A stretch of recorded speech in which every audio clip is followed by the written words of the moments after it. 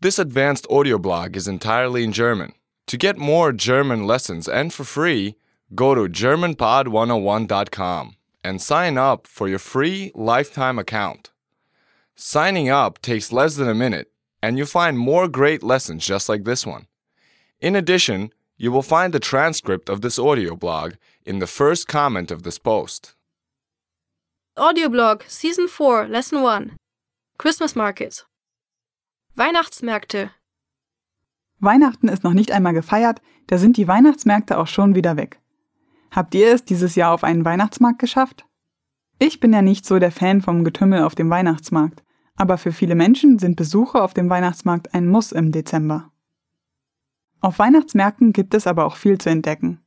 Neben Süßigkeiten wie gebrannten Mandeln, heißen Maronen, Lebkuchen, kandierten Äpfeln und Printen gibt es viele Stände, an denen man Weihnachtsdekorationen, Filzwaren oder Schmuck kaufen kann.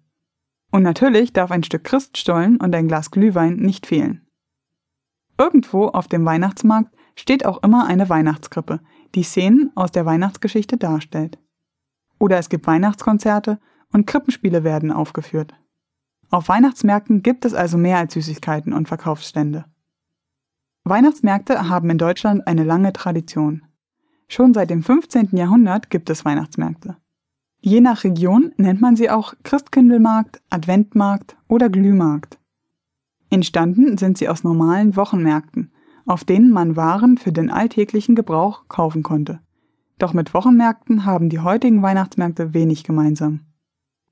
In vielen Städten in Deutschland stehen die Weihnachtsmärkte jedes Jahr an der gleichen Stelle und haben eine langjährige Tradition.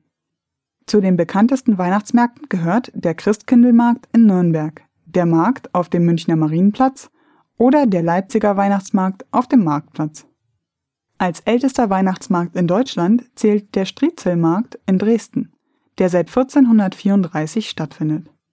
Jährlich kommen mehr als 2,5 Millionen Besucher auf den Striezelmarkt. Also, ich kann ehrlich gesagt nicht so viel mit Weihnachtsmärkten anfangen. Gerade in Berlin sind mir die großen Weihnachtsmärkte einfach viel zu voll. Sie gleichen mehr einem Jahrmarkt mit Buden, Karussells und Essensständen. Außerdem ist es doch viel zu kalt draußen zum Spazieren. Da bleibe ich lieber zu Hause und trinke einen warmen Tee und esse Lebkuchen, bis ich platze. Remember to go to GermanPod101.com and sign up for your free lifetime account.